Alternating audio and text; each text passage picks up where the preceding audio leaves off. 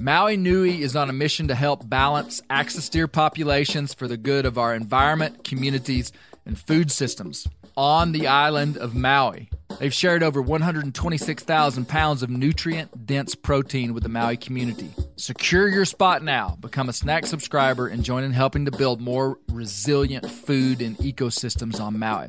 Visit MauiNuiVenison.com. That's MAUINUI venison.com and use promo code BEAR for 20% off your first order. After 3 years of work, our follow-up to the Meat Eater Fish and Game Cookbook is here. It's the Meat Eater Outdoor Cookbook, wild game recipes for the grill, smoker, campfire, and camp stove. Here is your book for everything that's best cooked or eaten outside. From grilling to open fire cooking to Dutch ovens to smokers to barbecue to backpacking meals to how to pull off the perfect fish fry, with pit stops along the way for lessons about Ice Age cooking methods and the best 5 ways to construct a cooking fire you can be proud of. And of course, we're focusing on wild game and fish here with over 100 recipes, including stuffed venison burgers 3 ways, wild duck with ahi verde sauce, a jerky made with cola, a gin and tonic made with fire-charred lemons, and grilled frog legs made with a sticky sweet sauce. This ain't your normal cookbook, so be prepared to be surprised. Get your copy now. For more info, visit themeateater.com or buy it wherever books are sold.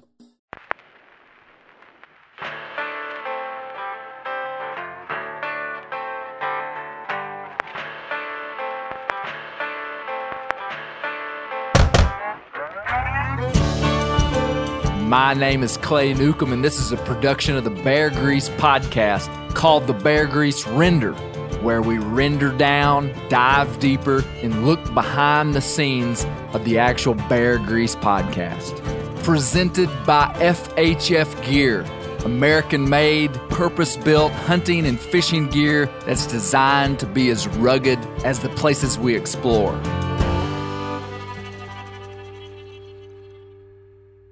And they would serve things, this is no joke, with like a little paper squeeze cup of Cheese Whiz. Where was this? And I was just dumbfounded and was going to start making fun of it a little bit. But until I looked around and everybody there was actively enjoying their Cheese Whiz. Now, what were they putting the Cheese Whiz on? All their breakfast items. What state was this? Minnesota. Minnesota. Yeah, up northern Minnesota. So they didn't give you your own can. They gave you like a little individual squeeze paper thing full of Cheese Whiz. But they were they making their own, or these are like produced? I think they were like craft supply. Oh, okay, oh, this is legitimate. Oh yeah. Hey, this is a great cold open to the Bear Grease Render. Great Cheese Whiz Render. There. The Cheese Whiz Render. Man, do we ever have an eclectic group of people here today? You know, so I'm not going to introduce. You may have, recognized their voices, but I'm not going to introduce you for a minute. I'm going to tell you guys though. I've got to warn you that you will be scrutinized heavily by the original Bear Grease crew. Okay, so my wife, Misty Newcomb, Brent Reeves, Josh Lambridge, Spillmaker, Gary Believer Newcomb. That Brent Reeves is sharp. Yeah, man. He's sharp. Yeah. Well, see, I'm not saying the other people aren't. So occasionally, just the way it works is occasionally, if I'm traveling or something and I have a new Bear Grease Render crew, the next time I see all these people, they're like, they were okay. Or they'll be like, yeah, that guy was this or that. So I'm just warning you. You can wind up in a somewhat, like, I think it might be like a somewhat postmodern situation or something where the render becomes about the render. Yeah. That's We've been accused of that, actually. We've been accused of that. How about so the meta. original Bear Grease crew you only referred to as the Chicharrones? They're rendered out, dude. I think it would be the Cracklins. Good It's more southern appropriate. That's right. The Cracklins. Cork Rinds. Yeah, there we go. No, hey, it is fantastic to have a very new crew. To my right, Phil Taylor. Hey, how's it going, Clay? Everybody would know Phil from the Meat Eater podcast, and if you don't if you wouldn't know Phil from that, you would know Phil from all the incredible work he does on bear grease. Phil and I work on bear grease. We coordinate together with how it's built. And so Phil Taylor, the sound engineer for Meat Eater. Hello. To his right. He gets like about a sentence in every podcast, but we have hundreds of them. Added up, there's paragraphs of on the Meat Eater podcast. There's paragraphs of Phil. Impactful, You know what? meaningful Phil. We need to make a sizzle reel of everything Phil says. Everything Phil has ever said strung out. I do not want to hear that. I tell you, Phil, you'd have to be the one that makes it. Yeah, I know. It's never going to happen. well, what I've learned from being around Phil, when he does speak, it's noteworthy. Yeah, I try. I don't like it when people talk too much at me, so I try not to talk too much at them. Yeah, Yeah. I get it. Don't talk at me. Yeah. To your right, Ryan Callahan. Man, this is it's an honor to have you here, brother. Hey, I've been looking forward to this. Long So, time. Steve, Ryan and I have really never done much together. Of all the Meat Eater people, I've traveled a lot with Giannis, with you. I've actually wondered about that. Yeah, we've just never crossed paths much. And so, You guys getting along okay? yeah, man, It's probably because if you got me to Arkansas, I wouldn't come back. You know? yeah, we're brothers from another mother. You can tell by the stashes. Yeah. He's got mules. He's got gardens. He's got lots of fishing and hunting opportunity. It's a pretty sweet deal right out your front door. Yeah, it is. To your right, Steve Rinella. Man, now you're a regular on Bear Grease. I'm going to call you a regular if you've been on there more than twice. That's fair. So, but good to have you on the render. So the render, for those who might not know the structure of the podcast, it's a little bit different. So we have, and this isn't for you guys, this is for people out there. I try every now and then to kind of tell what's going on.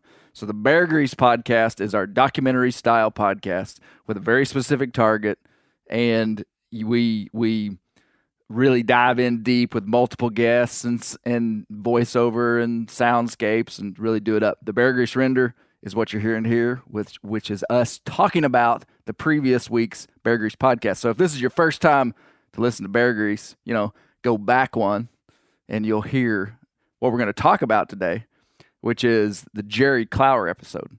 But Yeah, like the Bear Grease podcast is like all the really informed, correct stuff.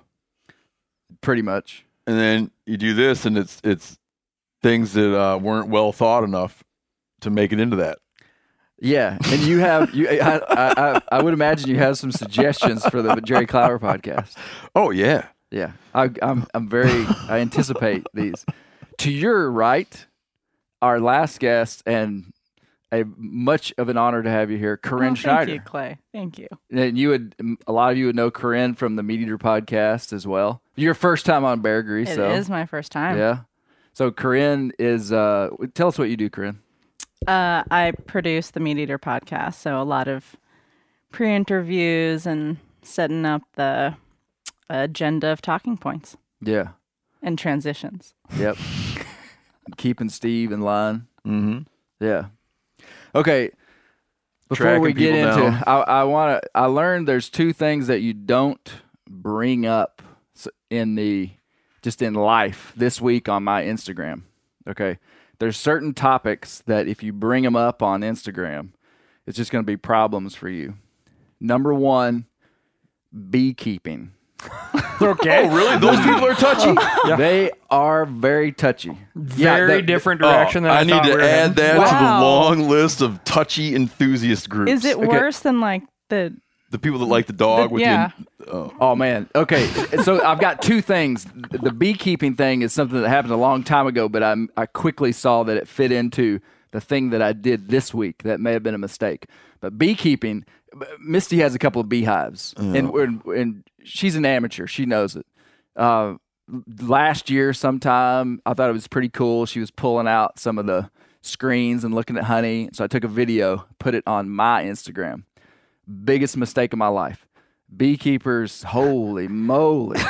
They can look at a 3-second video clip and like look into your soul to tell you why, you're bad at life, bad at bees, Wow. bad at holy. If you get a second, I'd like to speak to that, to the touchy enthusiast audience. Well, let me tell you the Okay, next one. yeah. That's Probably it's close. Hoof trimming of mules. Yeah, so you can shoot farrier stuff. But I saw that thing and I was like, looked like he knew what he was doing. Well, so did I, Steve. Man, no, I am not I'll tell you my full experience with trimming, and I put my shoes on mules. I don't shoe them very often, but when I got mules, I started paying farriers to come to your house, and it's $150, and you got to do it every 6 to 8 weeks. And you sit there. Oh yeah, man, it's a big deal. I didn't know it was that. I thought it was a couple times a year. Oh, typically it depends on who you are. Typically 6 to 8 weeks. Like in talking to the farriers, they're like, because when the first guy started coming out, and farriers are always great people. They really are. I've never met a farrier I didn't like. They got to deal with a lot of people. They do, and they're just, you can't fake out a horse or a mule. Mm-hmm. Like, you just kind of have to be legit, and they seem to they're always like one kick kick away from being mentally disabled. And most of them have been kicked. Yeah. And bad this backs. guy, It's a bad back profession. He told me, he said, Clay, I said, do I really need to, shod this? At the time I had a horse, actually. Don't tell anybody I ever owned a horse. I had a horse, and I was like, do I really need to shoe this thing every 6 weeks? And he just said, Clay, people that are really dialed in on their equine business absolutely shoe every 6 to 8 weeks. And so I said, okay. But he basically just showed me what he was doing, and I watched him 2 or 3 times, and I was like, I think I can do that. And he was like, heck yeah, you can do it. And he just showed me how to do it. And so I started doing it, primarily not even financially as much as it's a pain in the rear to schedule somebody to come 6 weeks in advance to your house, and you may not be there when they show up because you forgot about it or something. Mm-hmm. So I started trimming my mule feet, which if you're running them on rocks and rough stuff, the feet kind of trim down on their own. But man, I put up that little video just because I thought it was kind of cool. And apparently I was using the knife backwards, which, I mean, come on. There's a sharp side. There's a right-handed and a left-handed hoof knife, and I had 2 of them there, and I just pick up whichever one's closest, and it doesn't seem to be a limiting factor in what I'm doing. But oh man, they went off on me pretty good. So yeah. So are you aware of Dr. Pimple Popper? Oh man. No. Okay, this is a huge thing for some people. I cannot stand it, but it's like what it sounds. I know who Cal's referring to. And it's a huge following, but and it's on people, right? And this persons or whatever, they're plucking hairs, they're popping zits, they're doing spaghetti, squeezing it out. There's very gnarly stuff, but this whole thing also exists in the agriculture community, to where you can watch these lengthy videos with millions of views of people working on abscess jaws, pus, getting all the pus out of an abscess jaw, and then doctoring feet is a big thing. Oh, really? Yep. Yeah. And so these people, and we're talking about horses here, just to be clear, correct? We're talking about the whole gamut of hooved animals. Okay. Yep. And so that's who you're dealing with, okay? So you just hold your head up high and know that you're dealing with a bunch of people with weird foot fetishes. Okay? And at the base of their complaints, they just want to see more, Clay. That is probably the best advice I've had. And I know that there are very professional ways to do stuff. Here's my pretty strong philosophy that I have in life, though, that has worked out okay for me, is that if you take your instruction from the absolute experts in any field, and they set the bar for entry for you, you will likely be intimidated and never even get into that. Like I am a master at very few things, but good enough at quite a bit of stuff. And trimming mule feet would be one of the things that I'm not a master at, but good enough, And there's so much that I think people get hung up in the details that really aren't the limiting factor of their entry point into something. Sure, yeah. And the bar's a lot lower. But obviously you're going to go to the experts to learn how to do stuff. You see what I'm saying? Yeah, it's paralysis of fear, right? They're like, oh, I'm going to make a mistake, so I'm not even going to try. Yeah. And you got to try. Yeah. You got to get in there some way and do it.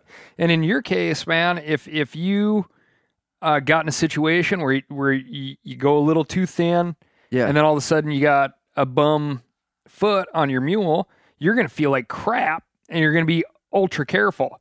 But it's not. Well, it's not going to lead into this. They call that quicken a horse or a mule. Cutting it to the quick. I've done it one time, and Izzy just had a sore foot for about 2 weeks. And I learned from it. And like, you look at that and you're like, it makes me sad.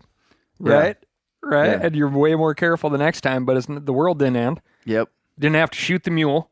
Didn't have to. Right? Steve, what are your thoughts on these type of people? Like the enthusiast groups? Yeah. Sensitive, touchy enthusiast groups? Yeah. I'm less excited about telling you now that you gave the farrier example, because I would not put farriers in the touchy enthusiast group thing. But a lot of things like beekeeping. Now, this is going to insult all your beekeepers out there. Now, I'm not opposed to beekeeping. In fact, me and my brother Danny one time saw a bee tree open, which is probably bad. But we were clearing a lot. Saw the bee tree open. Tree had to go anyway. Did you get the honey? Well, kind of. Got all the honey. It was we didn't do it we didn't get like a centrifuge out and get it out, but we dabbled. Yeah. Had some bar and chain oil in there. Some bugs. Yeah, it was like we were in high school.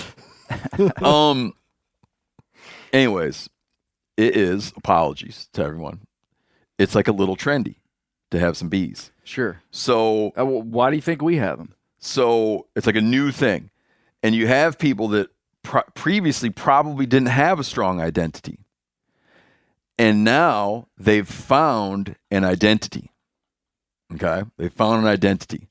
They used to just be like a person that they have some shows they like, and they like to drink certain things, and then all of a sudden they identify, like they make 20 batches of beer, and all of a sudden now they have an identity. Right. And it impacts them deeply. When you're getting that kind of feedback, you're getting feedback from people who've made a new identity. So you don't think any of these comments are coming from people who have been keeping bees for decades, maybe, and are gatekeeping and kind of like, nope, stay out of my lane? No. Let's say you had a video where you're like, here's how I've decided to feedlot cattle. This is how I'm going to fatten my cattle. Do you think that a guy who's been in the cattle fattening business for 6 generations, biggest cattle fattener in Kansas, is he going to care? Is he going to be like, no, Clay, I find that when I'm fattening cattle, no. Yeah, he's going to be. He's like, who cares? He's like, this is a guy that's going to fail, and my cattle are going to sell for more. The world's full of people who don't know how to fatten cattle. I'm not going to go into detail, but yesterday we were discussing a plan to get Steve an alternate identity on the internet, just so he can make comments like these. Because I have to. Yeah, but here's the thing too. And then I'm done with this whole thing. Yesterday, our dinner mate, whatever you call him, was saying how online haters are always unsuccessful. They're unsuccessful and unfulfilled in some way. I wonder. I like statements like this because it makes you feel good. Well, no. I like definitive statements that probably aren't entirely true. Mm-hmm. But that statement, well, I mean, I guess you have to define what successful is. But yeah, it people hating on the internet. It's a tough crowd to diagnose in terms of like what's their motivation. You guys want to hear a quick T-shirt idea? Let's do it. Okay, honeybee sitting there on a chunk of clover maybe with a bird dog on full point on the honeybee trimming a mule foot, and it says STE, sensitive touchy enthusiast. Okay, I like it. Well, I just thought I would bring that up because I'm going to keep trimming my mule feet. I've got to. Just got no choice, Corinne. Yeah, so just do it. Put it out there. I imagine you got like the stall for holding their feet up and stuff, so you're not just bent over the whole time. No, right? man, I'm just I'm doing like a lot of farriers do. Just put it up in between your legs and work it. A lot of farriers with bad backs, buddy. Yeah. I don't. It's not like I'm doing it every day. Right. Once every couple of months. You know what, Clay? I got to tell you one last thing about that. That I saw that video. And are you going to join the criticism? No. Okay. I don't know. Dude, like, I have zero opinions on the subject. Other than that, like, I have 2 friends that do that, but I never watched them do it. Yeah. But I was watching, and it looked to me such confidence and fluidity that I thought it must not be you. Oh, really? Oh. I thought it must be you filming your farrier. At first, I was like, oh, Clay's doing this to a horse's foot. And then I was like, I can't be Clay. He's never said he's like way into that. And I was like, it must be Clay's farrier. Man, if you watched a real farrier, they would be like so much more. And that's what the guys that were hacking on me, one guy was like, yeah, I remember what my first beer was like. That was his literal quote. Like he could say, like, yeah, you hadn't done this that much, which is true. Right. I mean, but like, you know. The tone of the the tone of the comment, like maybe it'd be different if it were just like some Instagram. pointers. I'm looking for something a little more encouraging. Yeah, exactly. Guys, like some pointers, maybe some, education. Or you maybe don't need just to keep bash your 'em. mouth shut. Well, that is my favorite part, though. It's like, if you are the authority, here is a beautiful opportunity to interact with a bunch of people and give them something to go home with out of the whole depth of experience that you have packed into your brain. But instead, what you say is, go F yourself. Right? And it's like, oh, so is that going to make people gravitate towards your intelligence to come find you the authority on this subject? It's like, nope. You guys Nobody don't wants to need interact with you. Nobody wants to have your grump spread around. Right? Meanwhile, just leave it be. Clay, who's not the end point of experience on the hoof trimming scale, is going to have a line out the front door because he's a nice person. He's going to take the time to talk to you. My wife thinks hoof trimming is extremely gross. Why? She just she watched me do it one time, and it does smell. Like it has a smell. It's not necessarily a bad smell. It's just a distinct hoof, kind of like when you toenail, nail. Yeah, burnt. like when you grind a bone hair. or cut bone with a saw. You have that bone smell. It's kind of like that. But real quick. You need to shod horses when they're particularly when they're going to be traveling on rocky ground. Right. Go back to the American West 200 years ago, where people are traveling long distances. They're away from any kind of settlement civilizations. Are they just not doing it? I mean, obviously the horse-mounted Plains Indian hunters were riding unshod horses. Sure. But they're on rocky ground. That is a question that I've never really heard someone concisely answer, but I'll tell you my understanding of it. In modern times, the modern breeding of our horses, they pretty much have to be shod if they're going to be used extensively. Just the hoof structure, they just stay together. Their feet stay together so much better if they're shod. So those guys might have just burned them out quicker. Yep, I think so. And, I mean, if you're talking about the Plains Indians and the horses that they had, I mean, they were consciously or unconsciously selectively breeding for animals that had strong hooves, But obviously wild horses weren't shod. But, there are some horses that, I mean, can't even walk through a flat pasture without shoes on. And it's just their foot structure. Yeah, just like us. Being from the north. There's also, some people say if you never shoe them, you kind of by shoeing them, you're creating a process that you have to continue, kind of like us wearing shoes. Like if you never wore shoes, you wouldn't need shoes. There's a fine line, and a lot of it has to do with the specifics of that animal. But that's also one of the reasons I love mules is for what I do with mules, I pretty much never have to shoe them. Now, I was in Arizona 2 weeks ago with Warner Glenn out there, and they have to shod their mules all the time just because they're walking on malpais, volcanic rock all the time, constantly. So, I mean, Warner told me, he said, yeah, mule, you could ride an unshod mule in this country for 1 day. And then you'd have to put it up in a stall for 2 days, and then you could ride it again on the 4th day, And so they shoe them all and don't have any trouble. But yeah, the whole shoeing thing's pretty wild. That's really interesting. Yeah. You do read some stuff about like rawhide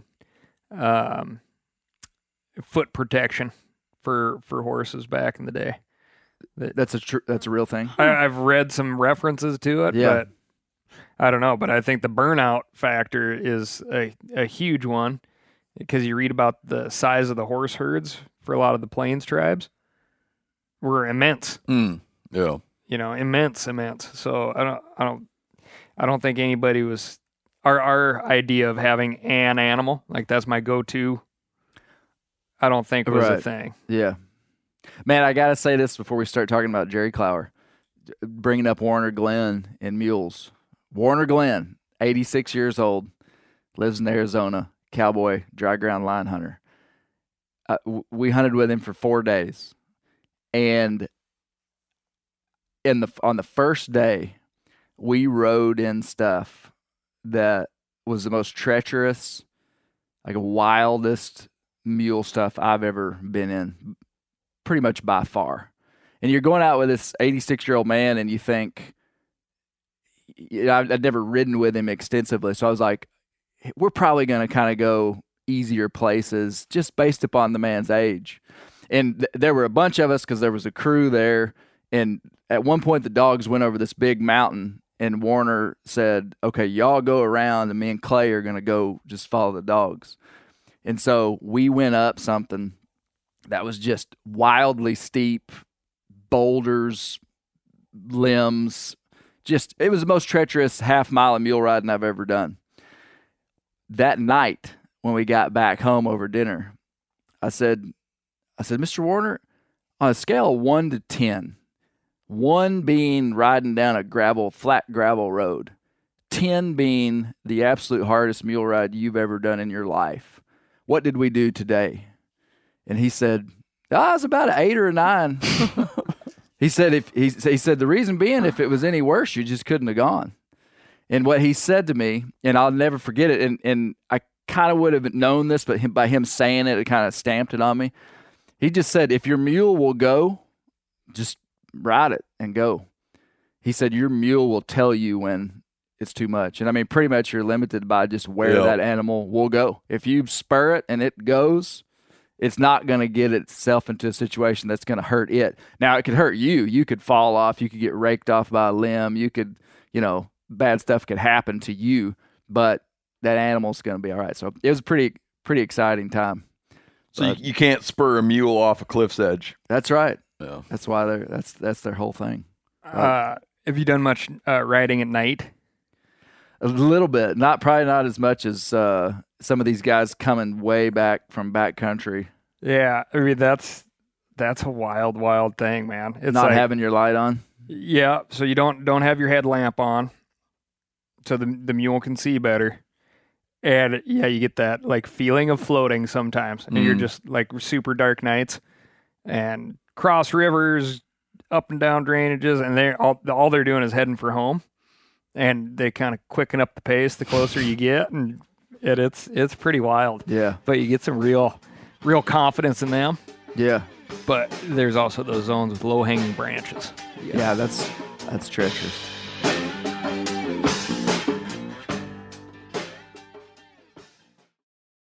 Ready to win Mother's Day and cement your reputation as the best gift giver in the family? Give the moms in your life an Aura digital picture frame preloaded with decades of family photos. She'll love looking back on these memories and seeing what you're up to today. Even better, with unlimited storage and an easy-to-use app, you can keep updating mom's frame with new photos, so it's the gift that keeps on giving. And this is not a joke. Juju Newcomb has an Aura frame, and we share photos, and they're incredible. Also, my mother-in-law has one. We have them. They truly are really good, really high quality. The Aura frame is easy to set up. It takes just 2 minutes to set up a frame using the Aura app. It also adjusts the display depending on light levels in the room to maintain the true color of your photos. For real, the digital screen is amazing. Right now, Aura has a great deal for Mother's Day.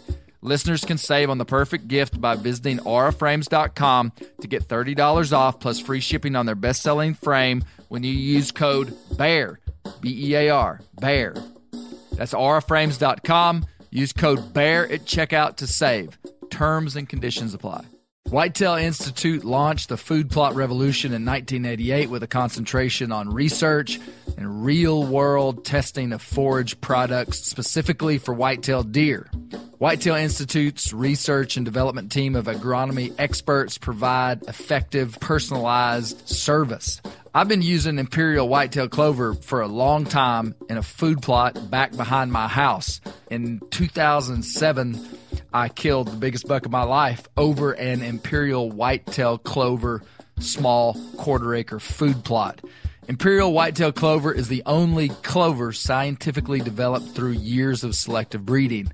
Clover Extreme genetic stability provides extreme cold tolerance, disease, and drought tolerance. It really does. Clover is coated with Whitetail Institute's Rain Bond, a polymer coating added for enhanced seedling survivability.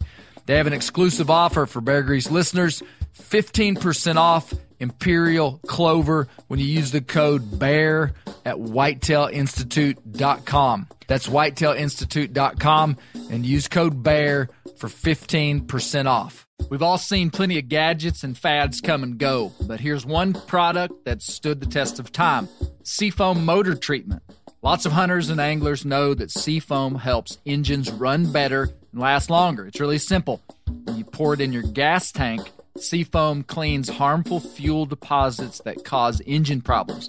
I'm talking common stuff like hard starts, rough engine performance, or lost fuel economy. Seafoam is an easy way to prevent or overcome these problems. Just pour a can in your gas tank and let it clean your fuel system. You probably know someone who's used a can of Seafoam to get their truck or boat going again. People everywhere rely on Seafoam to keep their trucks, boats, and small engines running the way they should the entire season. Help your engine run better and last longer. Pick up a can of Seafoam today at your local auto parts store or visit seafoamworks.com to learn more. Speaking of mules, Jerry Clower loved mules. He was that was a Corinne Good Schneider transition. transition right there. he was big into mules. Odell him a mule. Yeah. he had the one where he was with a New York City music executive and he shot the mule, Uncle Versi's mule. He was laid by 26 crops with her. Yeah. Like that. Yeah. No, okay. So we've been doing a 2-part series on the cultural impact of the book Where the Red Fern Grows. And the way that I described it was that one time that coon hunting, this super niche, small scale hunting related thing, did a 360 slam dunk on pop culture and made them love it. All right. And that's the truth. I mean, that book is just so widespread to this day, used across the country in urban areas. I always thought it was kind of a regional phenomena because, I live about an hour from Tahlequah where that book happened. So we did that. Somebody wrote me, and I got to give him credit, and I don't even know who it was, and said, "Hey, you ought to do something on Jerry Clower." And I don't want to, we could get into the details of how I know about Jerry Clower, which we will. Steve has a few things to say about whether that. you like it or not. But very quickly, so the render, part of the render is seeing behind the scenes of the Bear Grease podcast. We didn't have this planned out for a long time. If we had, I'd have had my friend Steve Rinella talk about Jerry Clower because apparently he's an expert on Jerry Clower. We put this together relatively quickly. And so my friend Isaac Neal, who helps me with some Bear Grease stuff, I was in Arizona and I said, Isaac, when I come home on Monday, I have got to have an expert about Jerry Clower that I've got to get an audio recording in like 2 days from when I get home.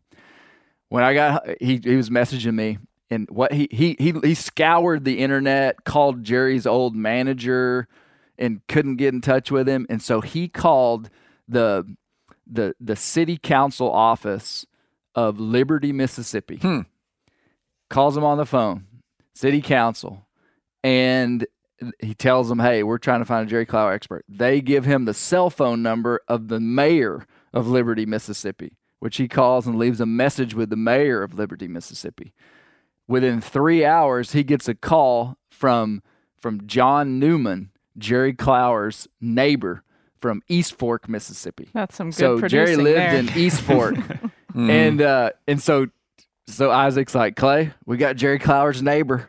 And I hadn't talked to John, so I didn't know much about him. I said, what's he like? Is he excited to do this? Like, what's the extent of his knowledge of Jerry? And, he said, man, he seems pretty legit, pretty excited. And so I called John, and just a deep Southern accent, just like Jerry. I find these regions have obviously like a Mississippi accent would sound a certain way. If you're from Arkansas, you sound a certain way. But it's very regional. One time, Steve, you would like this story. When I was in college, the first day of some big college class, when you're in this big auditorium, I sat down in the seat, and I heard a guy 2 chairs behind me talking. And I turned around, but I didn't look at him. I didn't know who he was. I turned around and I said, "You're from Gurdon, Arkansas." And he was from Gurdon, Arkansas. And I'd recognized his accent in a heartbeat because I had a friend from Gurdon, Arkansas. Just immediately I picked it up. I say that to say the accent of the South is varied, extremely varied. But not when you're a Yankee. Yeah, maybe so. You're from down there. Yeah. No, I see what you're saying. But East Fork, Mississippi, it was 8 hours from my house. So I drove to East Fork, Mississippi, and met John Newman. And can I give just a little bit of color commentary on Liberty, Mississippi? 728 would be the population. So okay. The mayor is the mayor of what is known as a micropolitan area. 12 miles east of Macomb, Mississippi. I think Macomb, Mississippi, as Jerry says it, is the big town. But Liberty is the county seat of Amity. Nope. Amite. Amite? Oh, yep. they'll nail you. Oh, Amite River Swamps. Amite River. Amite. Emphasis on the A. Yeah. Amite River. I love it. Yeah. So a lot of Jerry Clower stuff takes place in the Amite River Swamp. Yes. Yeah. So Steve, what's your connection to Jerry Clower? I thought about it long and hard after. Can I first tell my problem? Yes. My problem is I like right when I knew you liked hunting raccoons, I was telling you, ought to listen to Jerry Clower. You ought to listen to Jerry Clower. Now Now, did you think I was listening to Jerry Clower before you were born? So you remember when you were talking about bees and just thinking the same so the fact that you would do the Jerry Clower thing and not even, and I would have to find out about it through Phil. I could see how that'd be really hurtful. Oh. So I'll tell you the first. Okay, I thought about it. Like, what was my initial Jerry Clower touch point? It was this. I could actually I could go back home and conduct some interviews, and I could probably find out the exact year because I know where my bus stop was at the time. My bus stop was 1 mile from my house. And it was... Can you do this in a Jerry Clower style? Okay. 1 mile from... I will. It was... You need 3 compass directions. 1 mile east of where Duff Road and Strail Road came together. Okay. It was... Yeah, I can do all that. You could if you had time. Triangulation. It was we had to walk that far to the bus stop because they needed to have a certain amount of visual clearance down the roads, and apparently so for a while they moved our bus stop to a horrible faraway spot. Reason I say this, I heard a Jerry Clower story, and it was the one he tells about the little boy out on a moped or something. And a brand new, I can't remember what car, like some sports car pulls up next to him. And the little boy is like so curious about the car, the owner of the car rolls the window down. And the boy's got his nose in there, and he's smelling the new leather, and he's just so blown away. And then the light turns green, and the motorist decides to impress the little boy and just gun it out of the intersection. So he peels rubber out of the intersection, heads down the road, and a while later in his rearview mirror, he sees this little boy overtaking him on the moped, and boom, past him. And a little while later, he comes back the other direction, boom, passes him. And while they're here, he sees him coming again. He's like, how is that boy going that fast? And smash into the car. And the guy gets out. And he's like, oh, is there anything I can do for you? And he's like, yes, sir, you can unhook my suspenders from the side view mirror. So, and I remember going down to the bus stop. You were tickled by that one when you were. I remember going down to that 4 bus years stop old, at that bus stop in that spot and telling people about it. And what it was my mom had been raised in a farm area outside of Chicago that became now it's like a big Chicago subdivision, Naperville, I think. She was a WGN listener because she liked Chicago Cubs. Even when she moved 4 or 5 hours away from Chicago up into Michigan, she would do anything possible to try to get WGN. So I grew up with WGN always playing. She liked the Cubs games, all that. Clower used to go, so this would have been I was born in 74. This has been like late 70s, early 80s. Clower would go on WGN and tell a story now and then. No one, we knew about him. No one knew about him. As a point, it wasn't like a thing. It was like we had a very specific entry into Clower, but we liked him a lot. So we probably had the 8 tracks at a time, but we had Jerry Clower cassette tapes in the car, and my parents would find this stuff and buy it, and we would listen to Clower.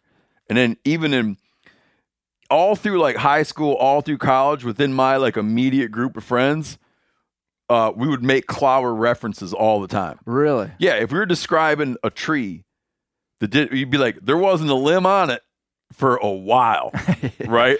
Yeah. And we had all these Clower jokes we would run. Later, when I was in graduate school, there's this novelist from Mississippi named Larry Brown from Oxford, Mississippi. And he kind of took me under his wing a little bit, and we became buddies, would go drinking together and stuff. He actually passed away early, had a heart attack when he was young. I was like, oh, one day we're just talking, and I said to Larry Brown, I'm like, you're from Mississippi. Have you ever heard of the guy, Jerry Clower? Not only that, he hung out with Jerry Clower. And that's what made me think that you, the Mississippi people, Southern people, whatever, somehow all know each other. Yeah. And Larry Brown would talk about how he was friends with Jerry. Would talk about how Jerry had a rule for himself that he wouldn't tell a story on stage, on a radio show, that he wouldn't feel comfortable standing up in front of his church and telling. Yeah. And Clower died in 98. Yeah. Yeah, it wasn't too terribly much longer that Larry Brown died. But that was the first person outside of my immediate circle that I ever encountered that knew who that guy was. So my biggest question was how big of a national phenomena Jerry Clower was, because he was on the Grand Ole Opry, which would have had, a national presence. But I talked to Dr. Brooks Blevins, who is kind of an Ozarks regional expert, and I just kind of pitched an email to him hey, what do you know anything about Jerry Clower? He knows quite a bit about other Southern cultural related stuff. And his comment to me was that he felt like Clower was kind of a regional phenomena. And he acknowledged that he would have been known at the wider scale, but obviously the hub of his his base was clearly the South. But Clower also talked about traveling up in the Northeast and telling stories. He actually, in one of the books, he has a book called Stories from Home, and it really was just a transcription of a big, long interview they did with him. And he talked about when he was in the South, he could tell stories just real freely without explanation of stuff. Sure. And when he was anywhere else, his stories would be longer because he would say something like boiled okra, and he would have to qualify it. Or the raccoon tapped a tree. Yeah. Then he got where he had to explain the terms for everybody. Well, just hearing you say that I was surprised. I actually considered texting you that week that we were building this, which was just last week, and I was going to say, do you know who Jerry Clower is? And I do remember. I remember now you telling me that. Yeah, I do remember you telling that. If you want to increase the number, like you might say to someone, "Do you know who Jerry Clower is?" They're going to say no. Then say to them this: imagine back to when you were a kid. Do you remember a magic bait commercial in which a man said, "It'll fling a craven on him"? Speaking of magic, the use of magic bait will fling a craven onto catfish. That is Jerry Clower. So he did a commercial for that company. And it was like magic bait. It'll fling a craven on him. That's Jerry. That was Jerry Clower's voice. And that'll get a lot of people will be like, oh yeah, I remember that. Yeah. It'd be like, if you remember the guy, the milk guy, Vern and all that. What the hell's that guy's name?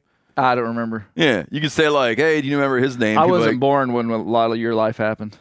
It sounds so funny too, because what you're talking about, the intersection of the core demographic and where that core demographic overlaps with the magic catfish bait group. I think you may be giving it too much credit. Because the widespread phenomenon. That had 6 people. Yeah. I got a buddy in Alabama who is just like your classic soft-spoken storytelling dude, and he knows that it just his giant repertoire of Jerry Clower stories, but he'll just like slow roll them out for you, and they're first person stories, right? And so after the very first one, you're like, oh, I get it. This is not your story. It's just a good story. But there's a great one about this kind of well-to-do gentleman. He's out there squirrel hunting, not doing very good. And here comes this boy up the road who's just obviously from a lower class society, right? Other side of the tracks. And he's got a bunch of squirrels hanging from his belt. But no, this is a Clower story. Yeah, no gun or anything. And he said, "Oh, son, looks like you're doing pretty good." And so, "Oh, yes, sir. Yes, sir." All Clower stories are like very polite, and addresses the squirrels on the kid's belt after giving him a spare apple, and they're talking about the squirrel season, and he says, "Well, son, I see you don't have a gun." He says, "No, sir, I use a sling." Or just slings rocks at him. He said, "I just chuck rocks at him." Just chuck rocks at him, yeah. And pretty soon a squirrel presents itself, and the guy says, "Son, why don't you take a crack at that thing?" And so I think like left-handed, he wings a rock up there, knocks a squirrel off the tree, and ties another squirrel to his belt. And the gist of the story is like, oh man, and you're a lefty to boot or something like that. And the kid's like, "Oh no, sir, my papa won't let me use my right hand. I beat him up too much." He said he had those squirrels tucked up under his belt, and it looked like a squirrel hula skirt. That's what he said. Yeah. It had been a long time since I'd listened to Jerry Clower. And when I was driving to Amite County, Mississippi, I listened to him nonstop. On Spotify and Amazon Music, they have Jerry Clower's Greatest Hits. They have Peaches and Possums. Mm-hmm. So there's different albums. And then they have Clower Power. So there's 3 albums. There's some deep cuts on Spotify too, though. Or maybe, no. You can find some deep cuts maybe on YouTube, but I feel like there's some deep cuts on Spotify. When you say there's more, is that what you're saying? Yeah, like hidden gems. Yeah. Deep cuts is like a term for stuff no one knows about. B-sides, B-sides and music. I was actually kind of surprised to find it so easily on these main platforms. It's amazing that it's out there. Yeah. I listened to bet them if you all went the and way asked down. the guys at Spotify, I bet they're not aware. If you met like the CEO of Spotify, but I really, appreciate you guys got some Clower up there. I doubt he's gonna be like, oh yeah, that was a real negotiation. Decision from the top. Yeah. All the way from the top. I think it's all those stories are so like wholesome. Mm-hmm. Yeah. That it's due for a resurgence, right? Like all I do is read up to date like periodical all day every day, and it's amazing like how stories like that now trigger such an emotional response, because everything else, like, you have to suck all the emotion out of it just to get through and be like, oh, bunch of people dying, but the environment getting destroyed, and then you're like, he's actually right-handed. It's amazing. I love it. There were a couple of things that did stand out to me. I would have never thought of Clower as intentionally like a clean comedian. I mean, like, we just listened to him and it's just kind of like who he was. You didn't compare him up against somebody who was different than him. Clower overlapped with George Carlin, Richard Pryor. Oh, right. I mean, folks that started. Mm-hmm. They were the ones who started cussing like in comedy. shock humor. Yeah. Well, I appreciated going back in and reading his, and I don't know if it's the most in depth, but that book Stories from Home. Like, he made a very intentional decision, and I said it on the podcast. 'Cause I value stuff like that when somebody has a strategy that is against the trend and they just do that strategy. And he said that somebody, a Hollywood exec or somebody that was over him, said, hey man, you're gonna have to be more risque if you want to be nationally known. And in his words, quote, he said, I defied them, and he just stuck with who he was. He didn't let it change him. And that's exactly what I appreciate. Is he didn't let it change him. And man, that is what. Yeah, I talked to John Newman for like 2 hours, and you probably heard maybe 26 minutes of John Newman talking about Jerry. And the main thing that he wanted to tell me was just what an incredible guy Jerry was, just as a neighbor and a friend, and the things he would do for you in private. So, I mean, he was just this genuine guy. But clearly a comedic genius. And what I asked John, I said, do you think Jerry was, and I knew the answer to this, I just kind of wanted to see what he would say. I said, how was Jerry influenced by the people around him? And I know the answer, because I know the way that I talk and tell stories is 100%. I mean, I could point it back to the people and different things that I do that, I mean, it's not like I'm trying to imitate them.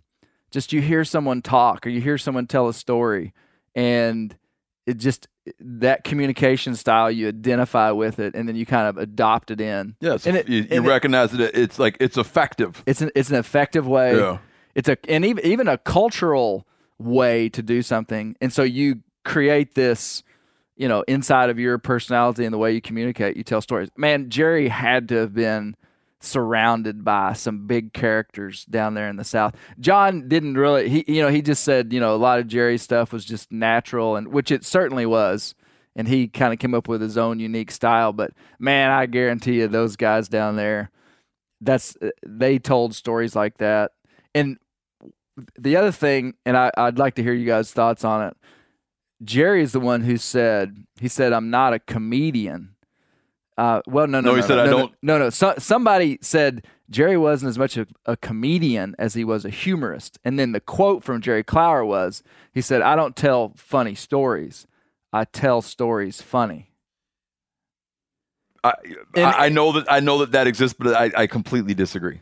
I mean, he did tell funny stories, but I think what he was talking about was he always had the hook and the part of the story that was really funny, which was a funny story. But all the stuff up until that, like, I'm from East Fork, Mississippi, and Amite County, and da da da da da da da da. I mean, like, that's not funny stuff. but he told it funny. I think that's what he meant. Yeah, no, I got you. But he, like, there's an interview where I can't remember if it was Larry David or Jerry Seinfeld talking about the writing of Seinfeld, okay? And that they eventually realized that when someone goes somewhere, like, you can't have a scene in a bowling alley because something needs to happen there.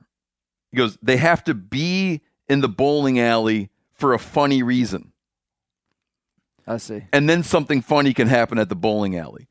Everybody has to be somewhere for a funny reason. I see. Right? You don't just have it set for no reason in a bowling alley so that someone can meet someone's mom. It's like they go to the bowling alley and if you watch Curb Your Enthusiasm, everywhere they go, like, they're already there for a funny reason. And then something funny happens. Yeah. Like Clower, I mean, probably my favorite Clower story is the guy that uses the monkey to hunt raccoons. Yeah. The monkey with the pistol and the flashlight. Yeah. Okay. Like, they're out. There's a funny punchline, but they're out in the swamp for a funny reason. Because a guy is like, I can kill more coons than anybody with this monkey than anyone with a dog. Right? So they're out in the swamp for a funny reason. Like, he follows, and he was doing this way before those guys were doing it. But I'm saying, like, he follows the roadmap of comedy. Yeah. Well, he did it too. He's like, it's like he is he's pioneering for sure, but he's definitely like has a hone. He's like a honed craft. He's got a different approach though too. Okay, and I touched on this a bit last night, but it's like a fable, right? And he starts with like the basis of something, and he's like, oh, but wouldn't it be funny if it happened like this, and this is the end result? Sure. So, when Norm Macdonald passed away, I was watching a lot of Norm Macdonald. I'm still doing it, and I can't stop. Like Conan O'Brien posted this thing. He's like, the funniest guest was Norm Macdonald, and he laboriously tells this joke, and it's a joke that you've heard in some way before, and it's like a fly walks into like a barber shop and is telling the barber about all the bad things in his life and everything, and the barber's finally like, well, next door is the therapist's office. And he says, I know. And he keeps telling him about it, and he says, no, next door is the therapist's office. He said, why are you in the barbershop? And he said, well, because you had the light on. Right? So it was a moth, right? It was a moth. But Norm Macdonald tells it on live TV, and as if the whole other world only showed up to hear this, like, whatever story of his, and it's so belabored, and it is one of the funniest things I've seen in the telling. And so Clower kind of, it wasn't his joke. He just built up the world around it. The world around it. And, and so Clower, like, everybody's heard this anecdotal joke of, I always say, a couple of guys sitting around and go, oh, nice shot. And the other guy turns around and goes, should see me with my right hand. Or see me with my left hand, right? Yep. And it's like, that is the joke. We've all heard it a gajillion times. But you put it in the context of, like, two people from different worlds out in the squirrel woods bump into each other, have this moment together, and then should see me with my right hand. Yeah. He like could dress up. He could take like a simple joke and dress it up and put it in an 8-minute context. But like the one I mentioned earlier, the suspender thing, that's not telling a story funny. Yeah. It's a kid who got a suspend. It's like, it is funny. Yeah. That was for sure. A monkey with a pistol and a flashlight. The monkey with the pistol and a flashlight isn't telling a story. At the same funny. time, though, he covers both. He's such a musical performer too. He's very dynamic. The highs are high and the lows are low, and you have to kind of strain to listen. He draws you in and pushes you away and brings you back in. Yeah. Norm Macdonald, who's incredibly funny, has perfect timing.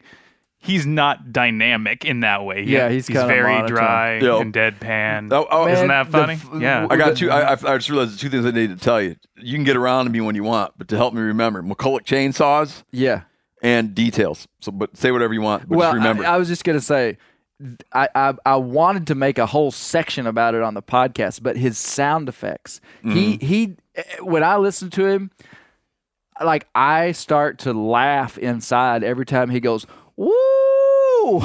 he kind of has a growly, woo! He's got, man, and that coon, woo! Came down that tree. I mean, you just can't replicate that. Yeah. And you could tell it was so natural. And it was what the most fascinating thing. And I wouldn't have known this about Clower, that he was 45 years old. He was a fertilizer salesman for Mississippi Chemical and was just a funny guy. I mean, he had built a whole life as just this country salesman.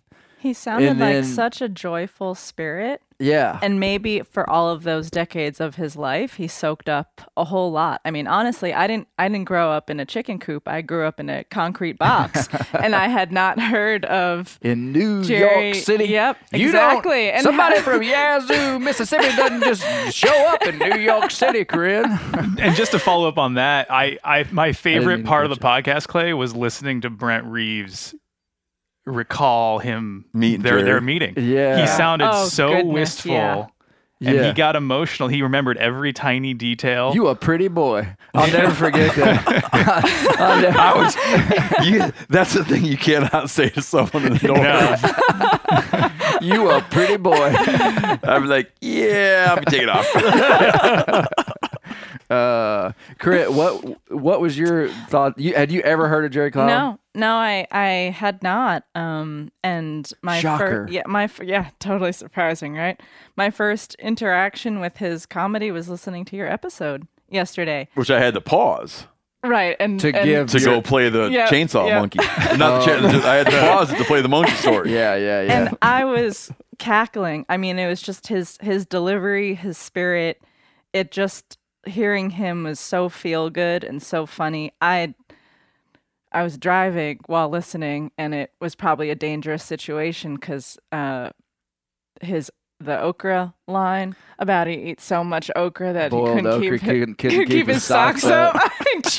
People in his county were too poor to sin.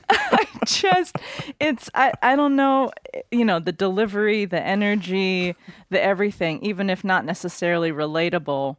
It seemed maybe after, starting late in his life, that he perhaps had already solidified to a great degree his confidence in himself, his sense of who he was, and that his comedy was maybe so good because it was him being him and relaying stories in a funny way, or funny stories from the entirety and the breadth of his experience. I just found it so delightful. Him being 45 too, our dinner guest last night, who was a comedian, he said that confidence is such an important part of comedy. Mm-hmm. Just being confident in who you are. And at 45, after dealing with, all these farmers for all these years, going and selling chemicals and selling fertilizer, like he knew who he was. Yep. He didn't need I think when he stepped into showbiz, it was just a matter of shifting a few things around and just kind of being who he was. That's what was so cool about him. Yeah, absolutely. Fertilizer business is a beautiful thing too, right? Because he's like, he can walk into any co-op, right, and be like, I know you need what I'm selling. Yeah. The question is, do you want to buy it from me? I bet there's some stories all over the South of him, in his role of people that he sold to. In his form, stories of him as the salesman. Hey, lastly, we'll end with your chainsaw stuff, but and details real quick. I was very glad to hear. I would not have known about Jerry's positions on race in the 70s. I just looked it up. I was just like, I just typed in something about that. and immediately it popped up some of his quotes and people saying Jerry was 30 years ahead of race. I thought that was noteworthy. Yeah, he'd get. I mean, he'd still get canceled now if you listen to everything he does. Right. Like, because like his jokes about women's liberation and stuff, they'd come after him pretty hard. Yeah. He wouldn't say them, but they'd come after him hard about it. Right. Yeah. Man, any of these comedians, you could, with a little historical revision, we just wipe them out. You know, his whole big joke about how good his wife's got it. Yeah. You don't want to mess with what mama's got because she loves it. His whole thing is he looks at the women's liberation movement and what they're after. Then he talks about how gravy his wife has it. Yeah. And he's like, she don't want none of that shit. Yeah. McCulloch chainsaws. Oh, it was funny in the show that you were talking about because you associating Clower's chainsaw from the famous Talking Chainsaw, and your old man having a McCulloch. So our family chainsaw was a McCulloch, a yellow McCulloch. Yep. And it was just funny because it was like we understood later that like it took note of the fact that Marcel's chainsaw was the chainsaw we owned, which I don't know what the hell happened to that company. Yeah, but I was in the chainsaw tree business for a lot of years and never laid eyes on another McCulloch. Yeah, as he puts it. Another thing you hit on is his use of detail, and he's like a very good technically proficient writer. And the thing I return to is his like the coon hunting story, probably his most famous story. His description of the tree. Like if you listen carefully to his description of like how big the tree is, he's so efficient. But like how big the tree is, the person that's going to climb the tree, what their attitude is about tree climbing. When they take off their shoes, they don't just take off their shoes. They take off a pair of Brogan shoes. Yeah. Which was like the poor working person's. It told you who this guy was. It was like the most functional, like poor. It'd be like if you were like when I was a kid, it'd be like he took off his hush puppies, right? And you'd be like, got it. Like, I know everything about that kid now. I know about that kid's parents' sensibilities. Like he took off his tough skins. Okay, you'd be like, got it. Like I know that person's parents. I grew up with that person. He takes off a pair of Brogan shoes. And then the thing too that he says, and I pointed this out, I told Corinne about this later, is Sweet Gum's got smooth bark, kind of like a soft, smooth bark, and that he buries his toenails into the bark to start climbing it. It's like this is like beautiful build of like very telling details. You know, as I said that, I was envisioning like trying to tell a coon hunting story like him. And I had the same thought about how efficient he was, even with detail. Because sometimes someone tells a story and you're like, okay, come on, speed it up. Like too much, there's too much detail.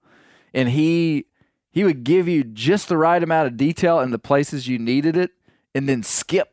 Sure. I mean, it's just natural. Like I doubt he sat down and really thought about it much. It was just instinctual. But a lot of his comedy. The different routines were like under 2 minutes, like the chandelier one. That is a perfect joke. The chandelier story, like that's like a minute and 50 seconds. Yeah, it's not. I mean, no one really likes to hear someone break down a joke and tell you why it's funny. But I love that he stands up. He's like, well, no one could spell chandelier anyway, so why are we doing this? And you're like, haha, that's funny. And also, no one could play this chandelier. And then, as a listener, you're like, huh, what? And then the punchline, I'd much rather spend the money on getting some lights in here. Like, it's perfect. And then, as you heard from John Newman, that actually happened word for word. That basically, was one of the stories that just like straight up happened, and Jerry just told it, which is pretty amazing. Now, what I hope this does is everybody can go find some Jerry Clower. It would be hard. I think it would be hard for anybody to listen to that and not find some bit of enjoyment. Sure. I mean, Well, it's not for I've seen it everybody. happen. I've seen it happen. Okay. Every person that over the years, every person that like we travel with on the crew, I've subjected them to Clower. Most of them get something out of it. I've seen some where it just is like, No How? connection. I don't know. Yeah. Shut down. I watch them. I watch They them. probably I watch them troll listen. hoof trimmers on the internet. I watch them listen, and I'm like, Is that type? I'm like, it person? really, this really, like, no part of this.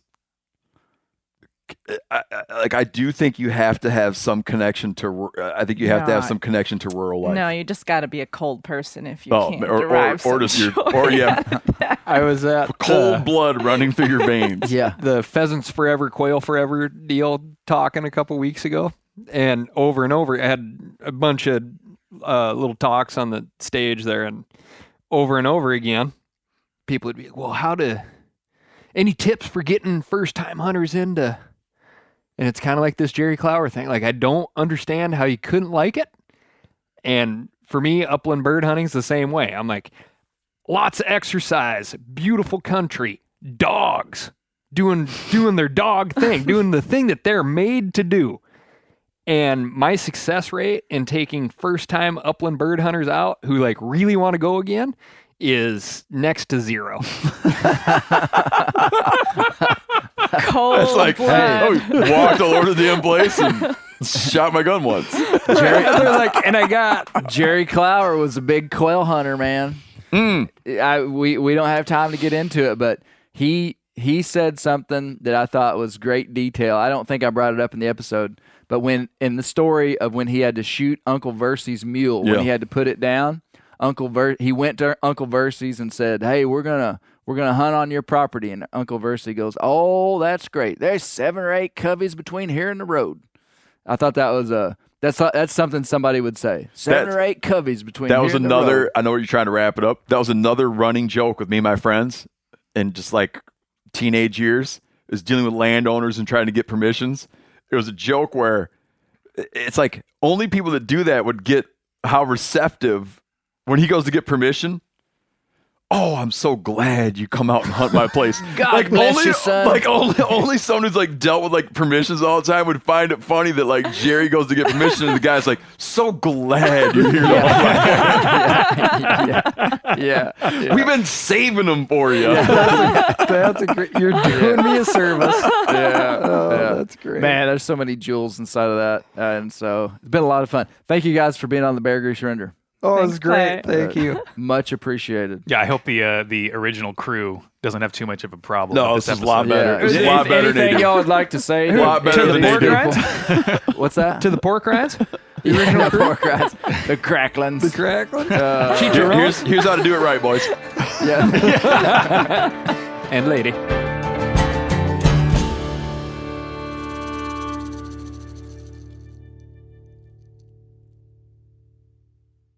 After 3 years of work, our follow-up to the Meat Eater Fish and Game Cookbook is here. It's the Meat Eater Outdoor Cookbook, wild game recipes for the grill, smoker, campfire, and camp stove. Here is your book for everything that's best cooked or eaten outside.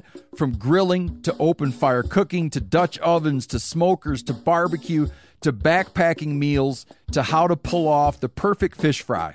With pit stops along the way for lessons about Ice Age cooking methods and the best 5 ways to construct a cooking fire you can be proud of.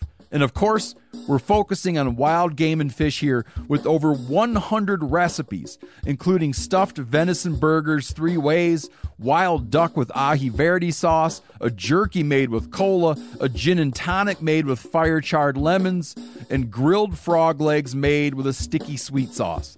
This ain't your normal cookbook, so be prepared to be surprised. Get your copy now. For more info, visit themeateater.com or buy it wherever books are sold.